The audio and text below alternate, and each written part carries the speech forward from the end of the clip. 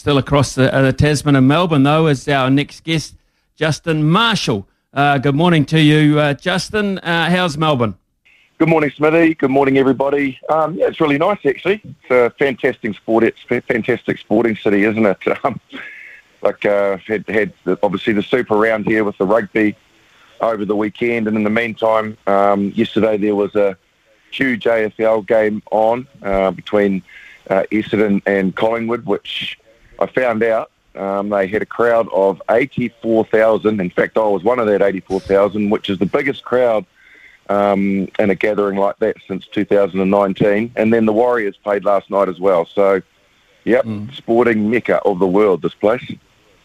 Okay, so before we get on to the rugby, how did you find the AFL as a game to watch live? I never have, but they say it's a real spectacle. Well, like you, until yesterday, I never had either. And all the chat was to get along and watch it live because it's a completely different game than what you see on TV. And they were absolutely right. I'd seen the odd snippet of it on TV, but to go and watch it live, you just get a better appreciation for the space and what they're trying to achieve. And, absolutely really enjoyed the game. Enjoyed watching the way that it's like a game of chess, really, where you're trying to manipulate your way down the field to then try and get the maximum, which is the goal. And, you also understand sort of what sort of athlete there are as well. The amount of ground that they cover. Just a really brief story. When we were here in 2003 with the Rugby World Cup, we were based in Melbourne for 5 weeks, and we trained at Collingwood. And I remember us being in the gym, and some of those guys would turn up to do their training, and they were on the treadmill running 10 Ks, mate, to warm up. And we were looking at them thinking, what are these guys up to? But you understand why now, because I think some of them run sort of 7, 8K before half time. Amazing. Absolutely amazing. Rugby-wise, though, how did Melbourne react to 5 games of rugby over the course of 3 nights? Yeah, really well. There are such a huge amount of Kiwis here too. That's what was really noticeable to me. In fact, I was doing sideline for the Hurricanes versus the Chiefs game, and I was just sitting down there sort of basically watching the game. It was really noticeable to me. The stand that was behind me was a Hurricane stand full of like New Zealanders. So I think probably in terms of Melbourne as a sporting city, this is an AFL town, and it also is a rugby league town, with the Storm being so dominant and such a great side and well supported. So in general, I think quite a few locals came along and watched it out of interest, and also the Rebels being based here, their core group of crowd came along to get a chance to see the rest of the rugby teams. But most of the people that were here, I think, were rugby people from New Zealand or who had travelled down a bit. Okay, let's look at the games as they went through. Just a brief sort of summary of each of them. The Chiefs, in the end, too powerful for the Waratahs, 51-27, ran away on them in the end. Yeah, they did. Look, it doesn't help when you get away to a pretty average start, which they did, being reduced to 13 men against New Zealand sides. Aussie teams simply cannot afford for that to happen to them. And the Chiefs piled a few points on during that period, but I think it's probably good to see that the Waratahs this year, which I think has been very evident in all their games, have got a bit of character in their side. A lot of young players, but also some experienced players, the likes of Jake Gordon, who I thought had a really good game, stood up. But ultimately, I think, really, Smithy, when I watched the game, I thought when the Chiefs probably really needed to go up a gear, they had that gear to go up. As much as the Waratahs stayed in the fight, you kind of got the feeling that they always had the firepower and the ability to win that game when they needed to, the Chiefs. And I think the right result happened on the day. And again, given the start the Waratahs had, they were never probably going to be able to make up that ground. So the Blues 35, the Fijian Drua 18. I wouldn't say that's a real blowout scoreline. Overall, the Blues' performance, would Leon McDonald be happy with that on the back up after that excellent performance against the Crusaders? The other point is, how would you think the Fijian Drua compares at the moment compared to Moana Pacifica?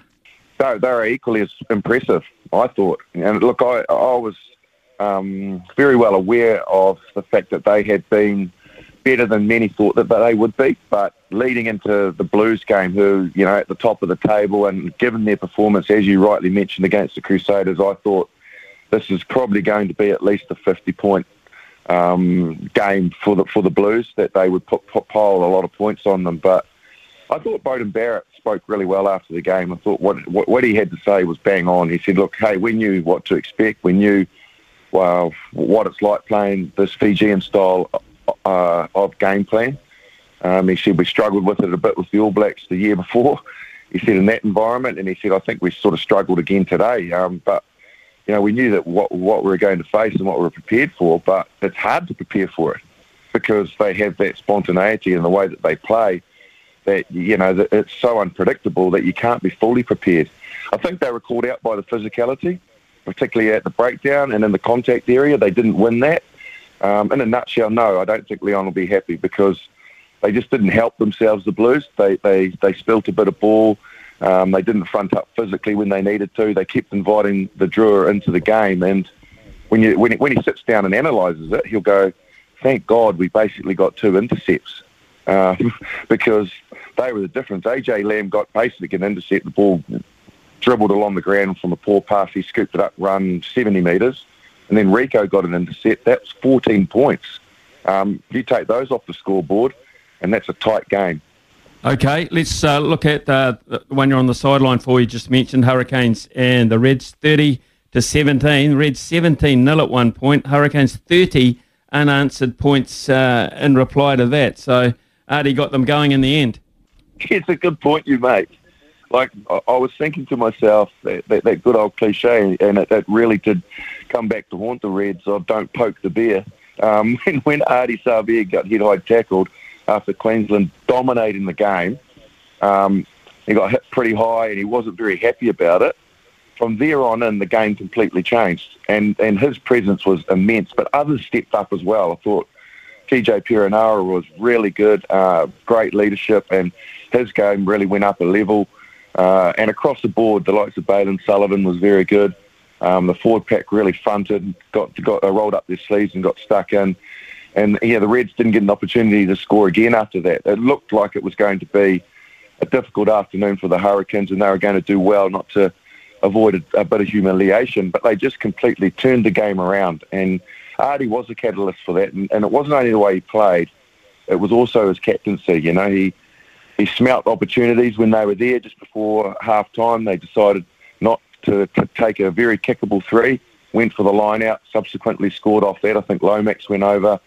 The Reds just had no answer. The minute that the Hurricanes started dominating the game physically and toughened up, the Reds didn't know where to go. They started spilling the ball. They played in the wrong areas and didn't have an answer. So, as much as you can't say it's a one-man band, I certainly thought that Artie was inspirational in this game.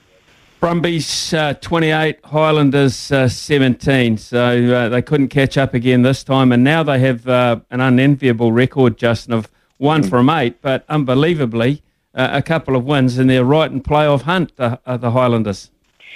Yeah, and that's the nature of this competition, that they still have an opportunity. And look, I certainly feel Tony Brown's pain. The injuries that he's got at the moment, no other squad have got that many key players out, which doesn't help. And it doesn't help the balance and the flow and the rhythm, and most importantly, your confidence when you're looking outside you or inside you and you're seeing different faces each week. So it doesn't help to galvanise a team when you're constantly having to make changes, which he had to do again for the Brumbies game. But right from the get-go, the Brumbies, they are a good outfit. They're very well drilled. They've got lots of Wallabies, Wallaby inside backs with Nick White and Lola Seal. Firepower out wide, with the likes of Tom Wright and guys out there, given that they're missing Banks as well. So, they're a very good side, and they'll cause some problems for a lot of the New Zealand teams. They'll have to play well to beat them, but equally the Highlanders, they just need to find their mojo. Like you said, they can still get there, but look, they've got a tough task. They've got to go to Suva and play that Fijian side, and I can tell you now, all the chat around this Fijian side, and I spoke to Mick Byrne too. I happened to catch up with him during the week. There was huge anticipation and massive excitement about this first ever game of Super Rugby with the Fijian side. It's not Highlanders Chiefs actually playing in Suva, for the first time. It's going to be feverish atmosphere over there, so it doesn't get any easier for poor old Tony Brown and the Highlanders.